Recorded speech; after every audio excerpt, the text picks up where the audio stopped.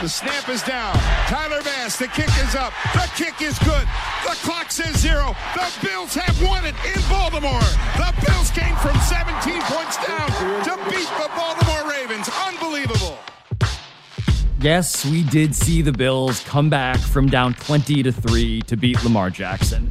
We also saw the Eagles and Jalen Hurts remind us why they are the only undefeated team left standing. We didn't flinch. We persevered. We were unwavering in how we played. Nothing was able to deny us. And yeah, Bailey Zappi and the Patriots were unable to deny Aaron Rodgers.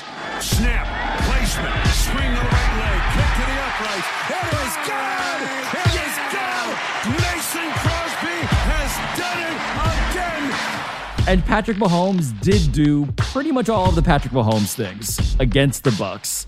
At the 2, they fake the trap. Now Mahomes scrambling to his right, holding it, gets off the hit, now lunging forward, and now fires it late, caught at the back of the end zone. Clyde Edwards-Helaire. Mahomes with the touchdown pass. We were going to talk about all of that.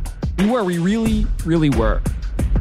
But after what happened to Tua Tagovailoa on Thursday, and after watching more than half a dozen players enter the concussion protocol on Sunday alone, the topic most on our minds, we realized, by far, turned out to be the mind itself.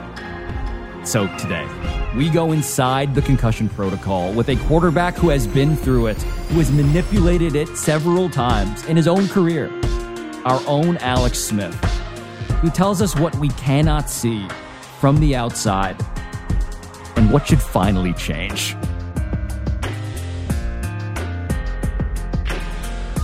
I'm Pablo Torre. It's Monday, October 3rd. This is ESPN Daily.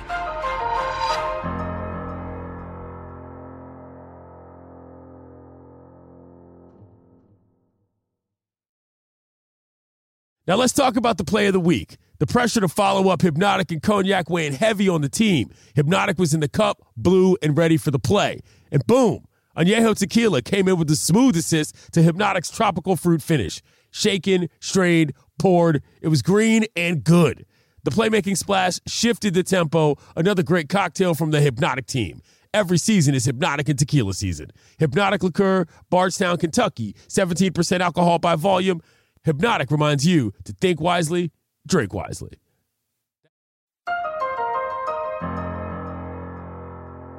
So, Alex, I'm going to ask you, I think, some personal and even more invasive questions about you and your life and your career here today. So just first off, thank you. Thank you for consenting. Thank you for agreeing to do something a little different here.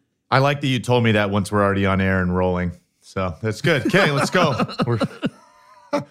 Well, before we get into it, I do want to do the brief recapping here of why we're doing this, because we're doing it because Tua Tagovailoa is in the middle of the most explosive story in the NFL still today. I mean, this is the quarterback of the Dolphins. If you've been hibernating, what you should know is that last Sunday, a week ago today, he got pushed to the ground, hit the back of his helmet against the ground, against the Bills. We got a flag down.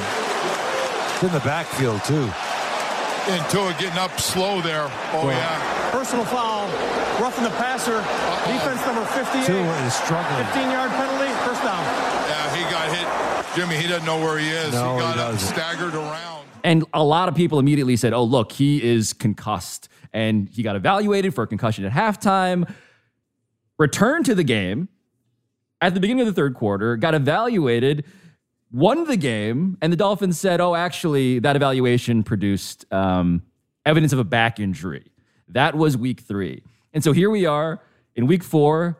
They play the Bengals on Thursday, 4 days later, amid this ongoing investigation by the NFLPA. And of course, Tua winds up getting sacked. He hits his head on the ground even harder this time. And the scene is even more horrifying. His hands are grotesquely cramping, a clear sign of head trauma. Alex, he needs to get stretchered out.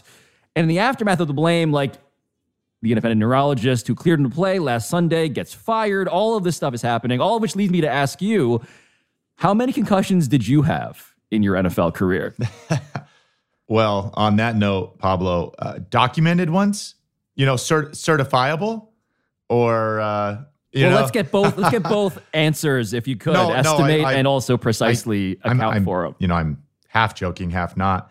I've been lucky. I had one in college, and I had 2 as a professional. Yep.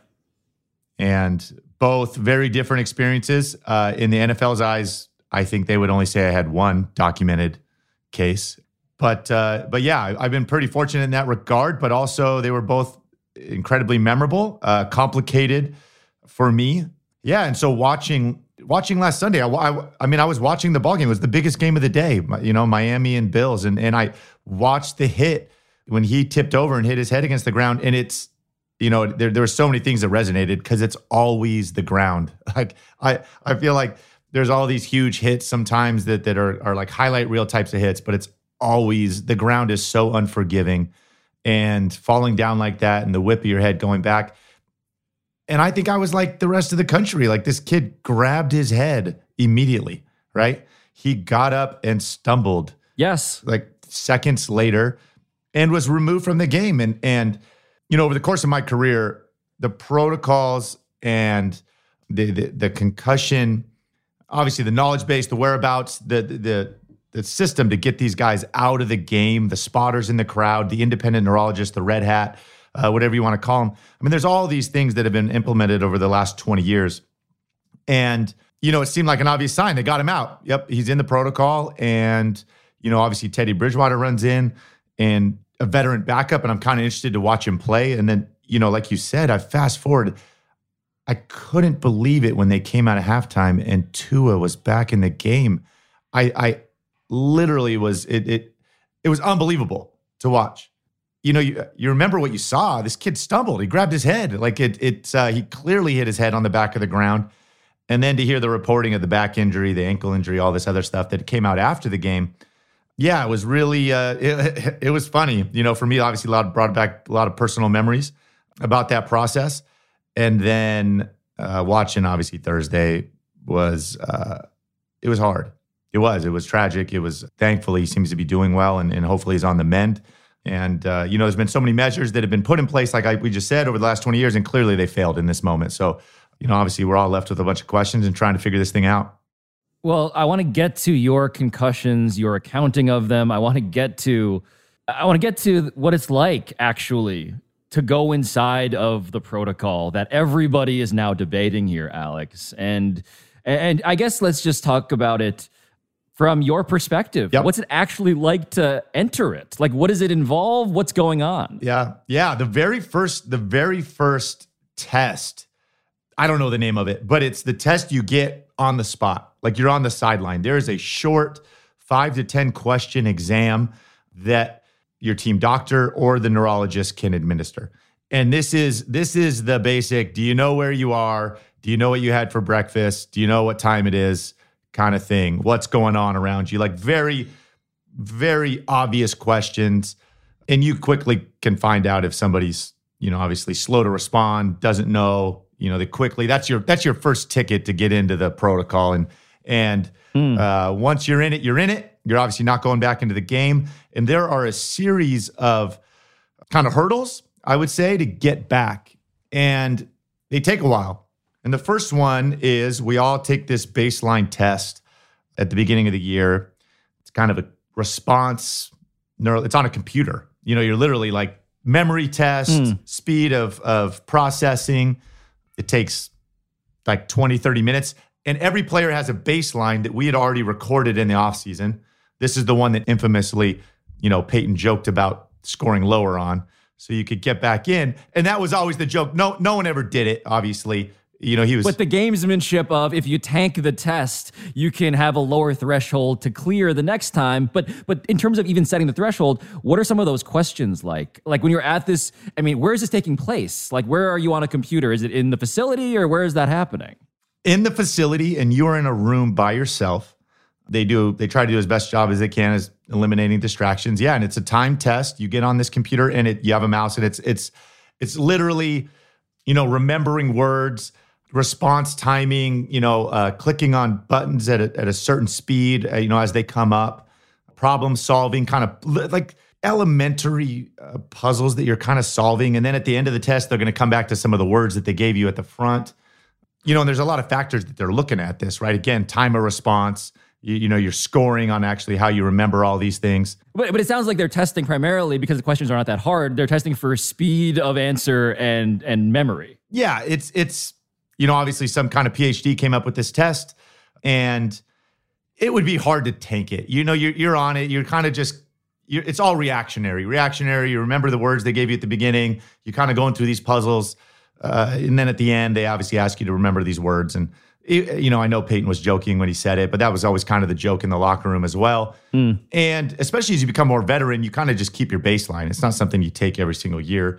So you kind of have your baseline test. And then once you go into the protocol, you would come in on a Monday, and immediately they're always checking symptoms. So you come in on a Monday, and they would immediately get examined by your trainer and the doctors on your sleep, any symptoms you're feeling or have felt since the game. And if at any point you have symptoms, you're automatically not going to the next hurdle. So at any point in all these things, if a symptom arises, right, headache, nausea, dizziness, trouble sleeping, whatever it may be, trouble with your vision, balance, you don't get to progress to the next step. And so you're stuck there until you kind of pass those things. So if you do, right, you come in, say you come in, you don't have any symptoms, you slept well, you're feeling good, you go ahead and take this baseline test again, right? And then they're going to reference these up against each other. So this is all happening the day after, presumably, that you just hit your head on a Sunday. Let's say this is the Monday where all of this is happening. Yep. So that happens then Monday, and that's kind of essentially all you're doing. You may be able to go up to meetings because Mondays are kind of a light day anyway. So you don't get to work out. You can go sit up in some meetings if you're feeling good, take place in any of that, but you're not doing any physical activity. And then you're going home and you're sleeping again. And you coming back in the next morning, and it's kind of the same thing over again. Have any symptoms arisen? And did you sleep well? Do you have any headaches? Do you have, dizziness? Any of the kind of standard questions? And then at that point, you get to work out. So you're going to do some physical activity. You're going to ride a bike. You're going to go lift some weights. You're going to get a sweat in. And then that's all you're going to do that day again. And once again, go home, sleep, come back in. Did you have any symptoms? So as you're doing all these things, there's this process and protocols, right? They're constantly, as you do one, you have to give feedback based off your feelings. There's certainly they're waiting. You do get to upgrade to practice at that point. So we're able to go take part in practice, throw it around. And then again, it's the exact same thing.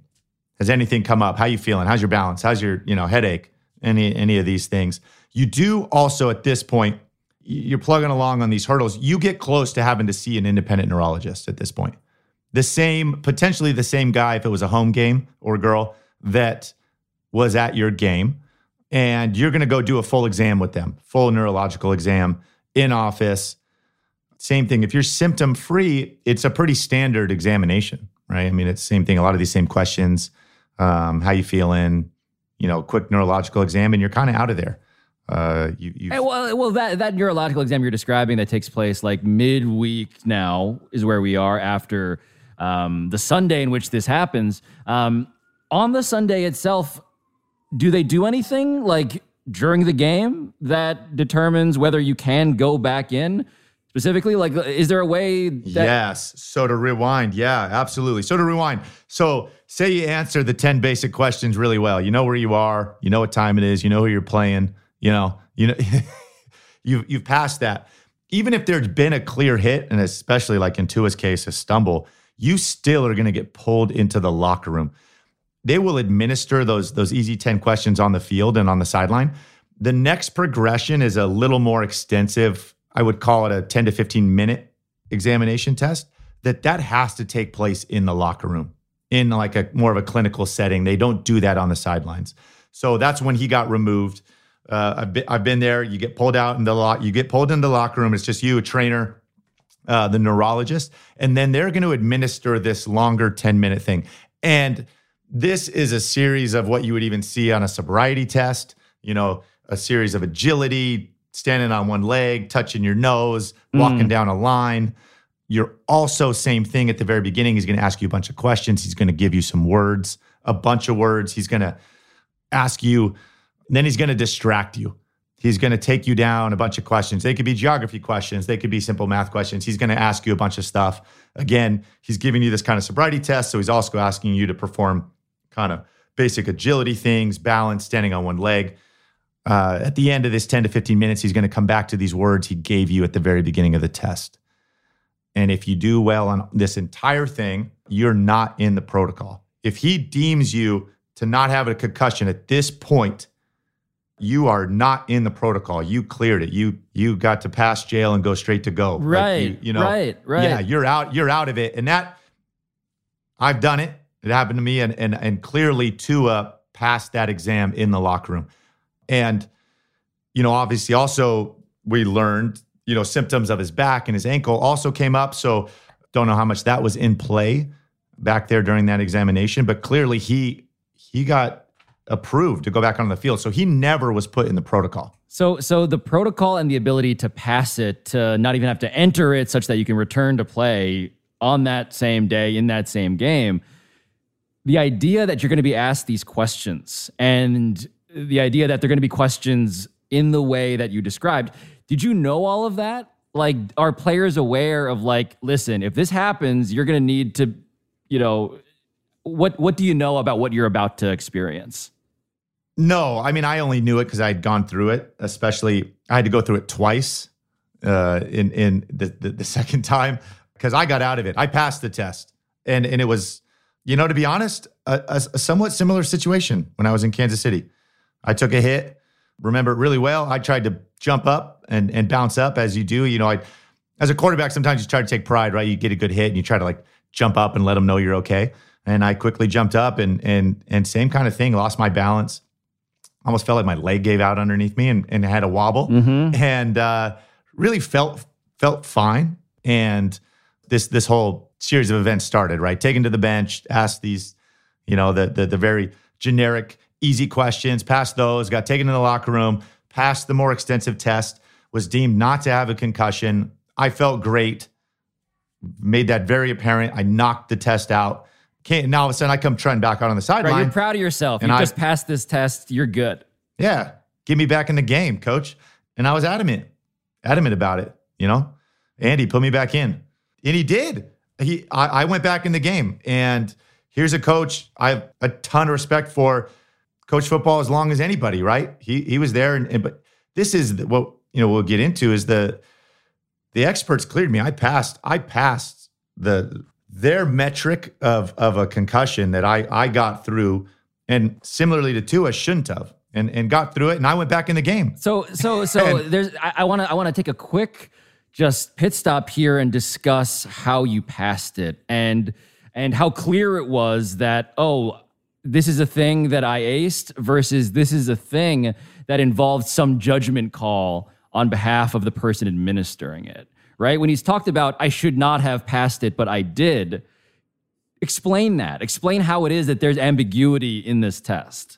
Oh, I think in the sense that, we obviously know that concussions kind of fall on a spectrum, right? Like it's not binary. It's not an on or an off. There's this, I clearly had one. It was pretty mild. I was incredibly focused during that test because I knew once he pulled me back in the locker room and he started down this road, here we go.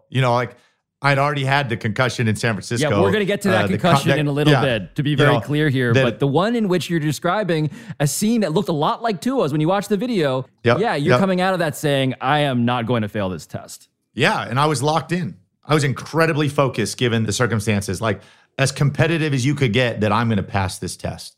I'm going to pass this freaking test. I'm not going back into the protocol. And so again, given the very mild nature of the hit I took, I did. I aced it. I aced it, Pablo. I crushed it. The acing of the test, right?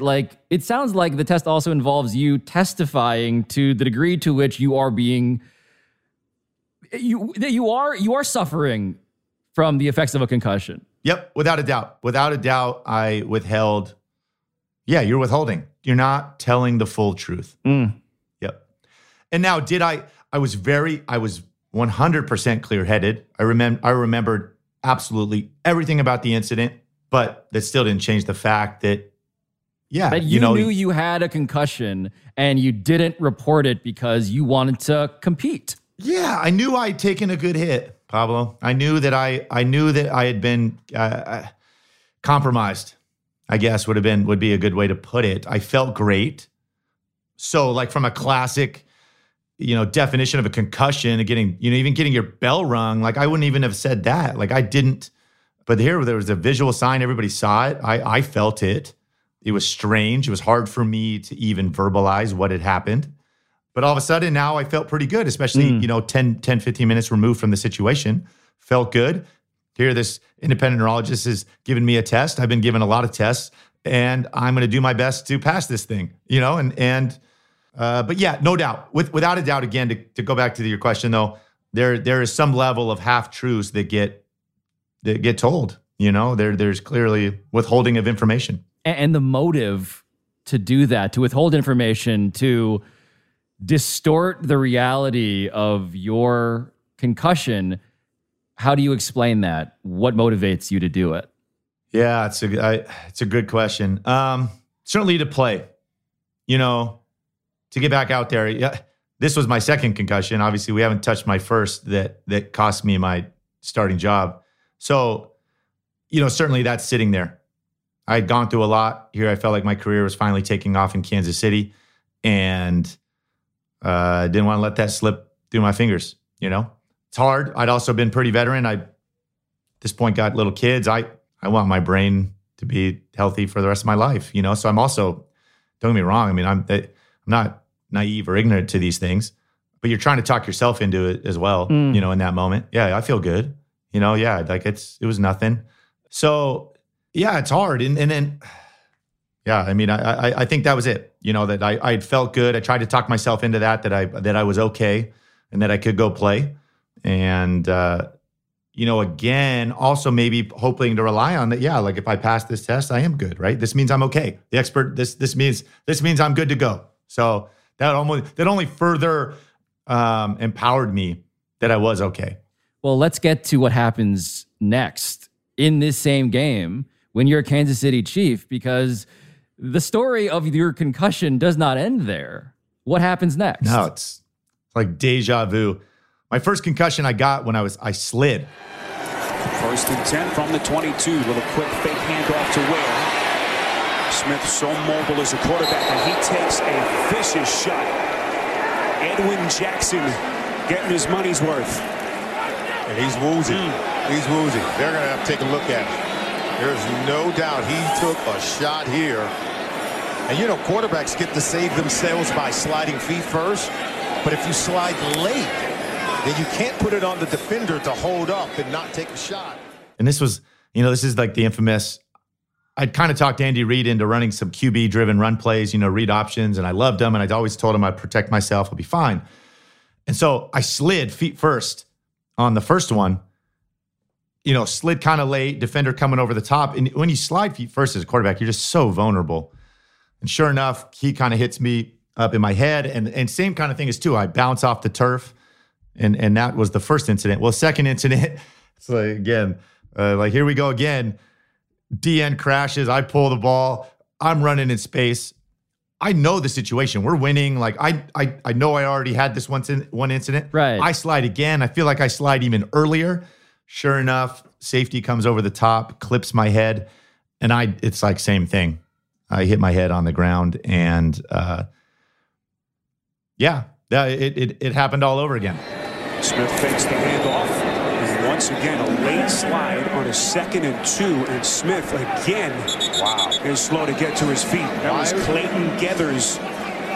Why would you run that play when he's already dealing with concussions issues, that he'd already been knocked out of the game and went into the protocol? There was clearly a moment on the field at that point that I was out. I would call it a full 1/1000 kind of on the field, where I'm out of it and I come to, jump up. Where you're unconscious for a full second at the least, is your recollection of it, as hazy as I'm sure as it must be. Definitely. I'm out on the field for a short period of time. A very small period of time. And come to with a bunch of trainers and people all, around me. And for me at that point, a rush of emotion, I'm really, you're pissed at yourself, to be honest, that it happened, that I let it happen. But what are you mad at in that moment? What are you pissed at specifically? I think for starters that I just got hit, that I shouldn't even have gotten myself hit. Like, what the hell was I doing? That I'd gotten back out into the game, and now I knew it was already going to set off a bit of a debacle. Yeah, and so frustrated.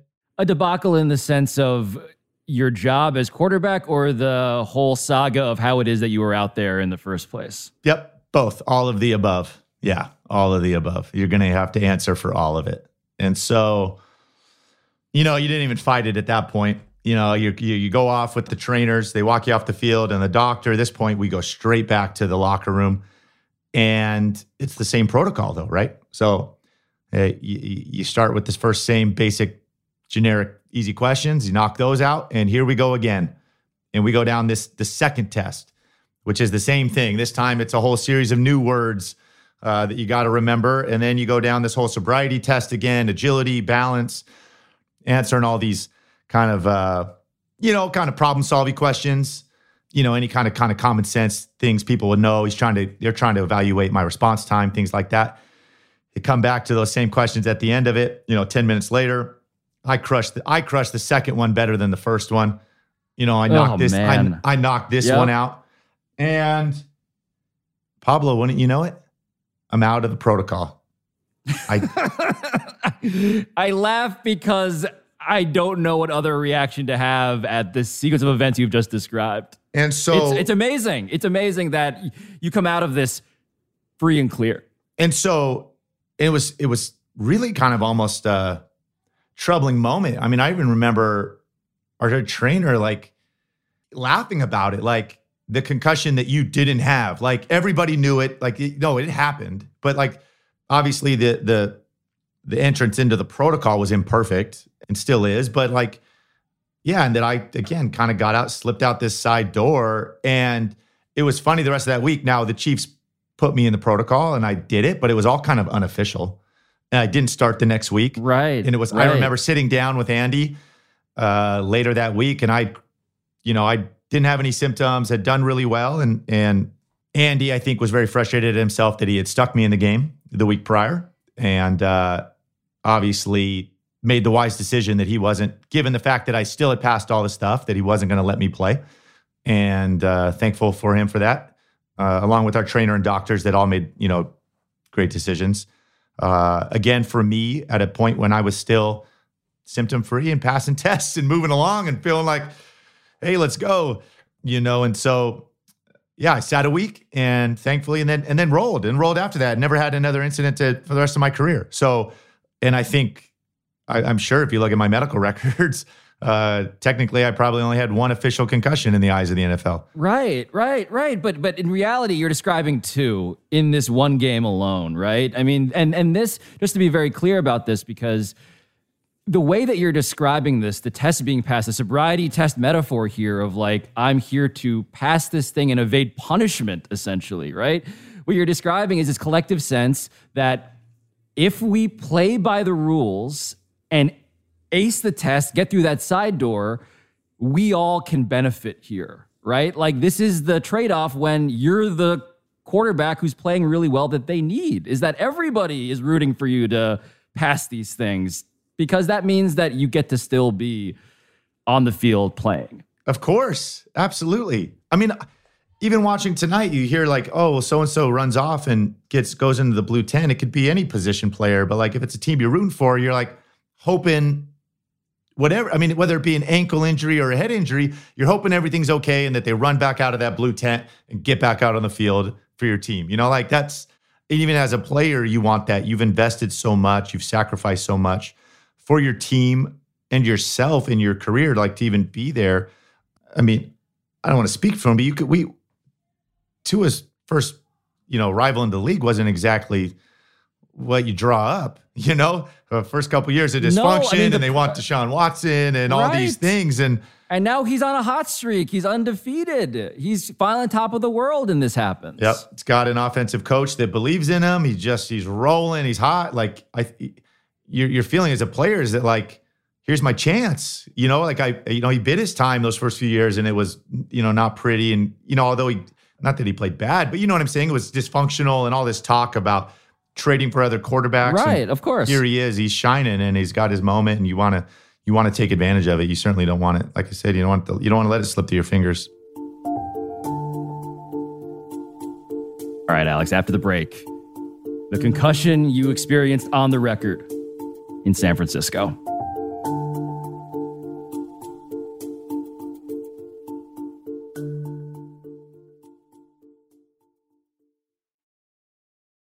Passion, drive, and patience. The formula for winning championships is also what keeps your ride or die alive.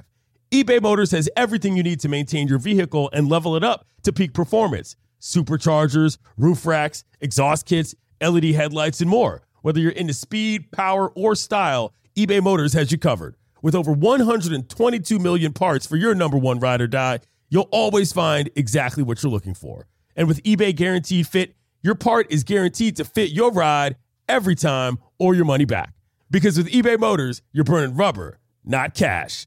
With all the parts you need at the prices you want, it's easy to make your car the MVP and bring home some huge wins. Keep your ride or die alive at ebaymotors.com. Eligible items only. Exclusions apply. Two guys drove to work. Neither guy wore a seatbelt. One guy got a ticket. One guy didn't. The same two guys drove home. One guy wore his seatbelt. One guy didn't. One guy made it home. The guy not wearing his seatbelt didn't. Don't risk it. Click it or ticket. Paid for by NHTSA.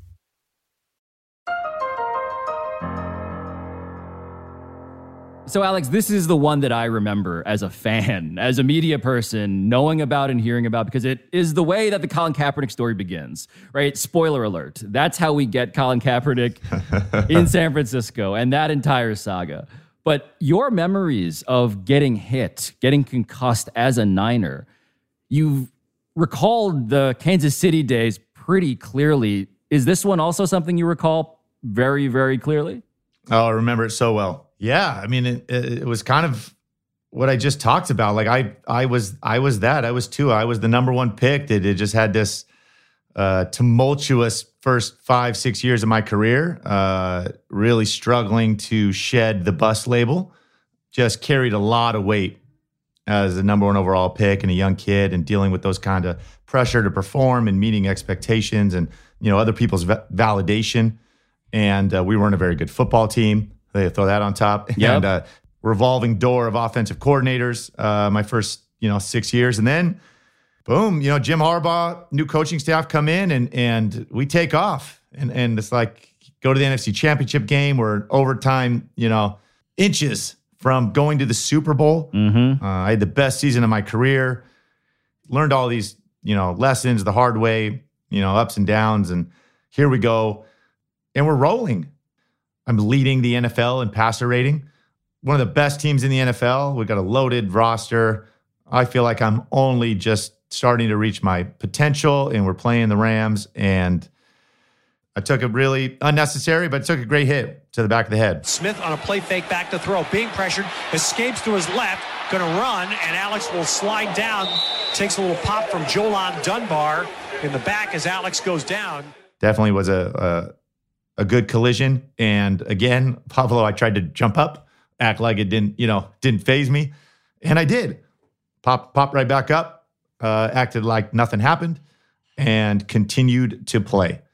And hiding symptoms at this point, trying to assess internally if I'm all right, if I can play through this, and continue to kind of roll. And we're driving and completing passes and going, and then we run a QB sneak.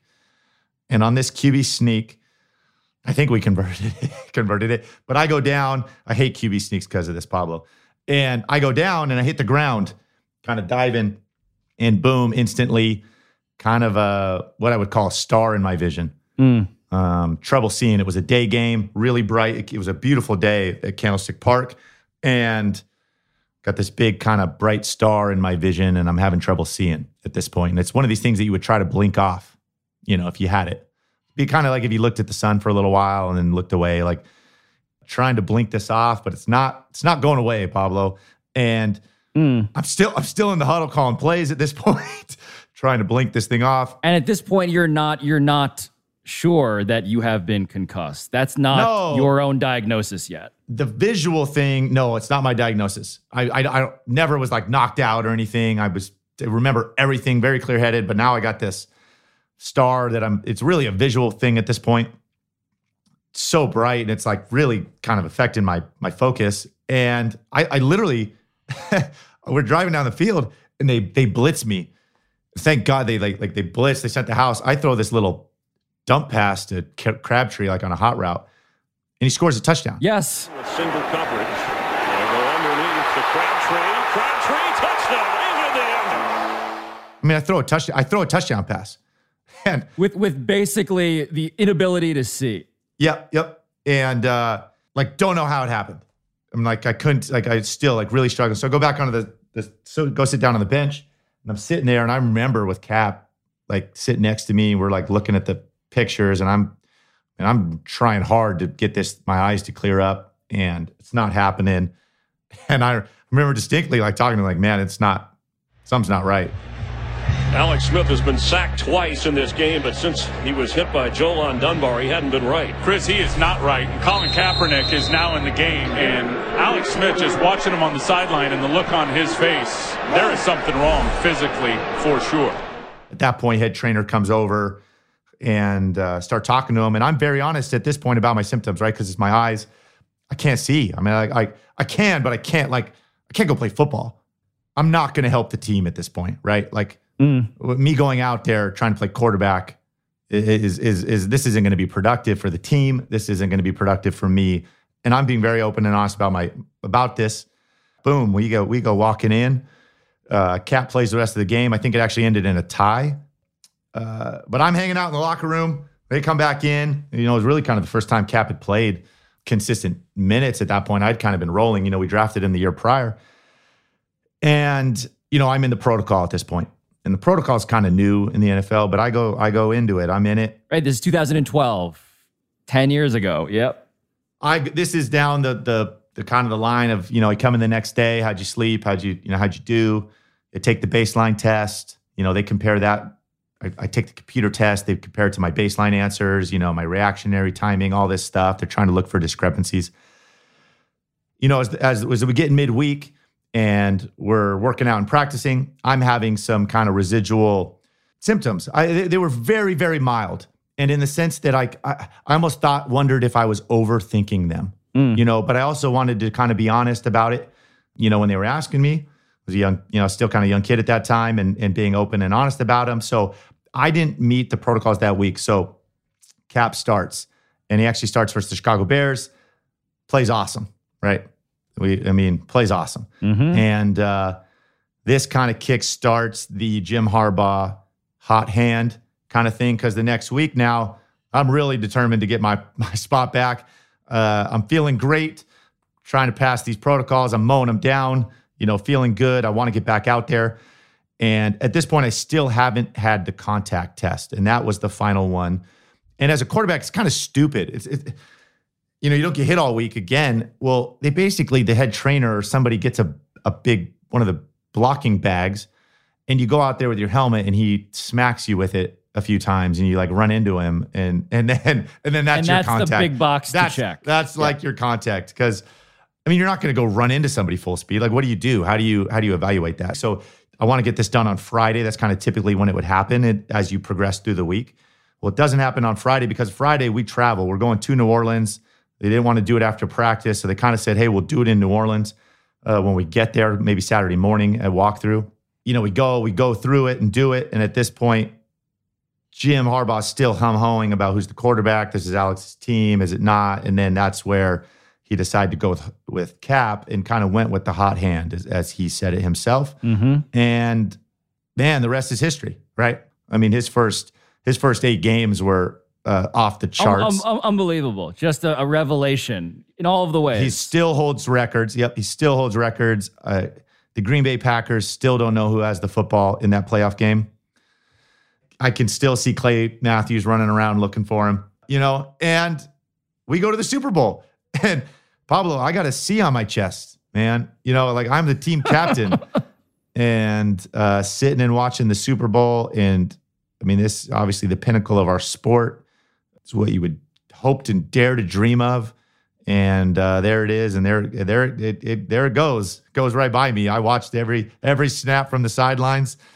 And obviously the whole thing coming down to the end. But, that all started, the whole thing kind of kickstarted, obviously, with the concussion and going in the protocol. And, me being honest about my symptoms. Well, let's be very blunt about this, Alex, because you lost your job because you were concussed. I mean, the C on your chest in that way stood for something different. Yep. The big C that entire time, it was a direct line from you being, as you said it earlier, you being a young kid trying to be open and honest about his symptoms, directly to this fork in the path of your personal history and the history of the sport in general. Yeah.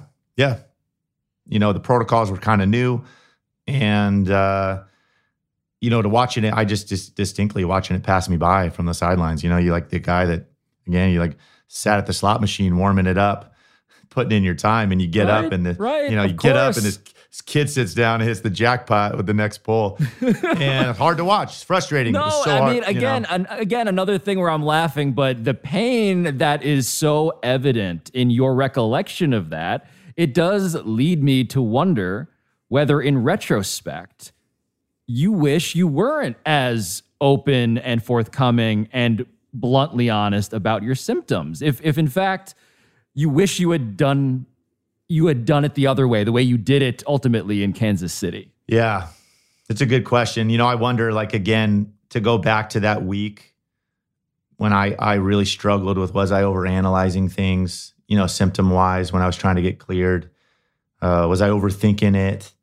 In my head, this internal battle of it. And I did ultimately decide to be open about that. And absolutely, obviously, cost me the rest of that year. And that was the end of my career in San Francisco, So, no, I think I'd be lying if I said that didn't harden me a little bit. But this is, and thank you for, indulging the therapy session here that I am forcing you to have. But this internal battle between abiding by a policy that intellectually is there for the greater good versus your own self-interest. This is the story of every player that enters the concussion protocol, is what you're suggesting here. This is Tua Tagovailoa's story. This is Alex Smith's story. This is the story of countless other players, more than a half dozen on Sunday alone, who went through this. Yep. And so that tension, right, between health and self-interest, I am curious, if that is just a thing that is going to be fixed forever.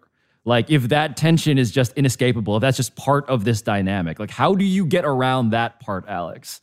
The fact that you have conflicting interests here at the same time. Yeah. I think at some point, at some level, they're always going to be there. I think the big factor here is this giant, scary unknown, right? Concussions, CTE. It's one of the things we just don't know a lot about it, right? We don't know about the long-term effects. So as a player, you're sometimes, it's not going to be me. It wasn't that bad. It was mild. These are things that you grapple with and tell yourself, potentially when you're dealing with this and that you're like, I'm okay. I can come back. I can play through this. But again, you do hear these horror stories, certainly of course, and we see it, right? Of former players, older players dealing with these things. It scares the hell out of you, Yep. Everybody. But again, there still is so much unknown, though. You mentioned a slot machine before. It feels like this is kind of the same metaphor of there's a risk, right? Is the risk worth it when there is a degree of uncertainty, of unknown, dealing with the brain? And I want to be empathetic, Alex, towards people who are choosing between their own careers and and their health, and where, in fact, those trade-offs can be made. Yeah, I mean, and then the truth is, we're making that as a football player when you're playing. I mean, every single day with your whole body, right? I mean, this is the reality. I mean, every joint, bone in your body, you're laying on the line, and certainly that adds to this is the reason we love football, though, too, right? I mean, it is the violence, the risk is all essential to its appeal. Yes, the speed. Yep, the power, all of that out there on display is part of the reason we love it. I think the NFL, I really do believe that they've tried so hard, and we've seen it. I mean, the rule changes, the things that they've tried to implement as the years have gone on to make the game as safe as possible. And I think that the thing to remember here, I think that's always going to be a moving, unattainable target, but we want to get as close as we can. For me, with the concussion protocol and watching, last Thursday with Tua, certainly for me, again, going back to, what was that, 5-6 years ago when I went through the same thing, and to see him kind of go through such a similar experience, obviously this one far more public and, got a lot more attention. But yeah, that it's an imperfect system. It probably always will be imperfect, but we can be better. And that watching Tua go through this, it shouldn't have happened. There should have been one of 12 to 15 people, Tua included, that shoulda, woulda, coulda said no. Well, but this is the thing, right? You're describing. I mean, this is the privilege of making the call for someone else, right? It's the idea that actually the wiring of an NFL player is such that you do need someone to protect them from themselves. I think, in football, like a lot of sports, there's so much pride, and it comes with the history of football being a tough football player and playing through things and being there for your team and being accountable. If you play through, a sprained shoulder, you go out and tough it out for your teammates. There's so much respect and for that toughness, and in the sense of like that's such a part of the culture of a locker room. And there's only 53 guys on the roster, so we're not even too deep at some positions. It's part of it, but then again, like concussions are such a different animal, Well, let's talk. That's the thing, right? Like, you're the perfect person to talk to about this story for like 90 different reasons at this point. Not just the concussion stuff, but because you are the most famous case study in one of the visible, visceral injuries, right? That is your story too. The story of your leg, Project 11, all of that. And it does feel like, Alex, there is still, simply because of the visible nature of a leg injury versus a brain injury, it feels different as a result. Oh yeah, absolutely. Right? I mean, yeah, the visible nature of certainly a bad break, and the scars to go with it, and the trauma, the external trauma that we can see and digest as a viewer and an audience. Right. The urge to vomit when you see the bone poking through versus the idea that actually this brain thing might be so much more problematic medically long-term. Yep, absolutely. No doubt. Long-term consequences that we're obviously only learning and figuring out. And it's not visible, right? You don't get an MRI and he tore his MCL, like he can't play, like, he got a high ankle sprain. Like, those are things that are so clearly diagnosable. And when you look around the locker room, like, there's a little bit, like, those are things that you're not going to play through, right? Well, like, the concussion is like, it's not quantifiable. It's not tangible. Like, like, you're okay. Go play. Right. Like, there's a test that you had to take that you failed a test. That's why you can't do this. Yes, exactly. Like, you told him you had symptoms.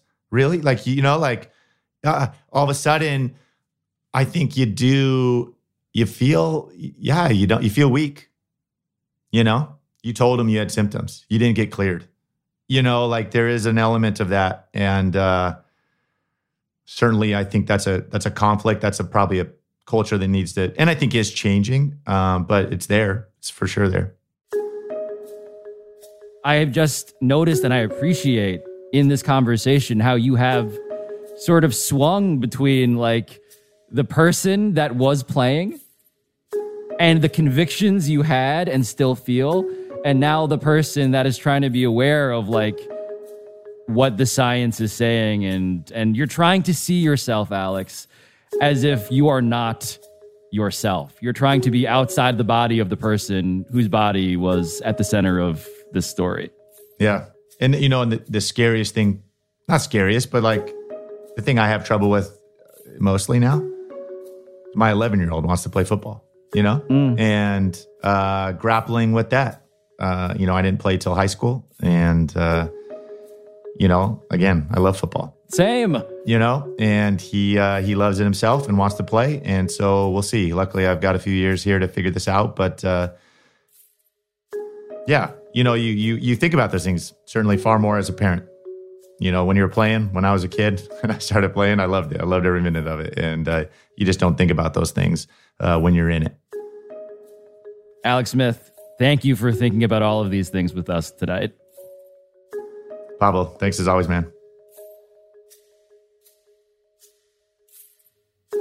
I'm Pablo Torre. This has been ESPN Daily. I'll talk to you tomorrow.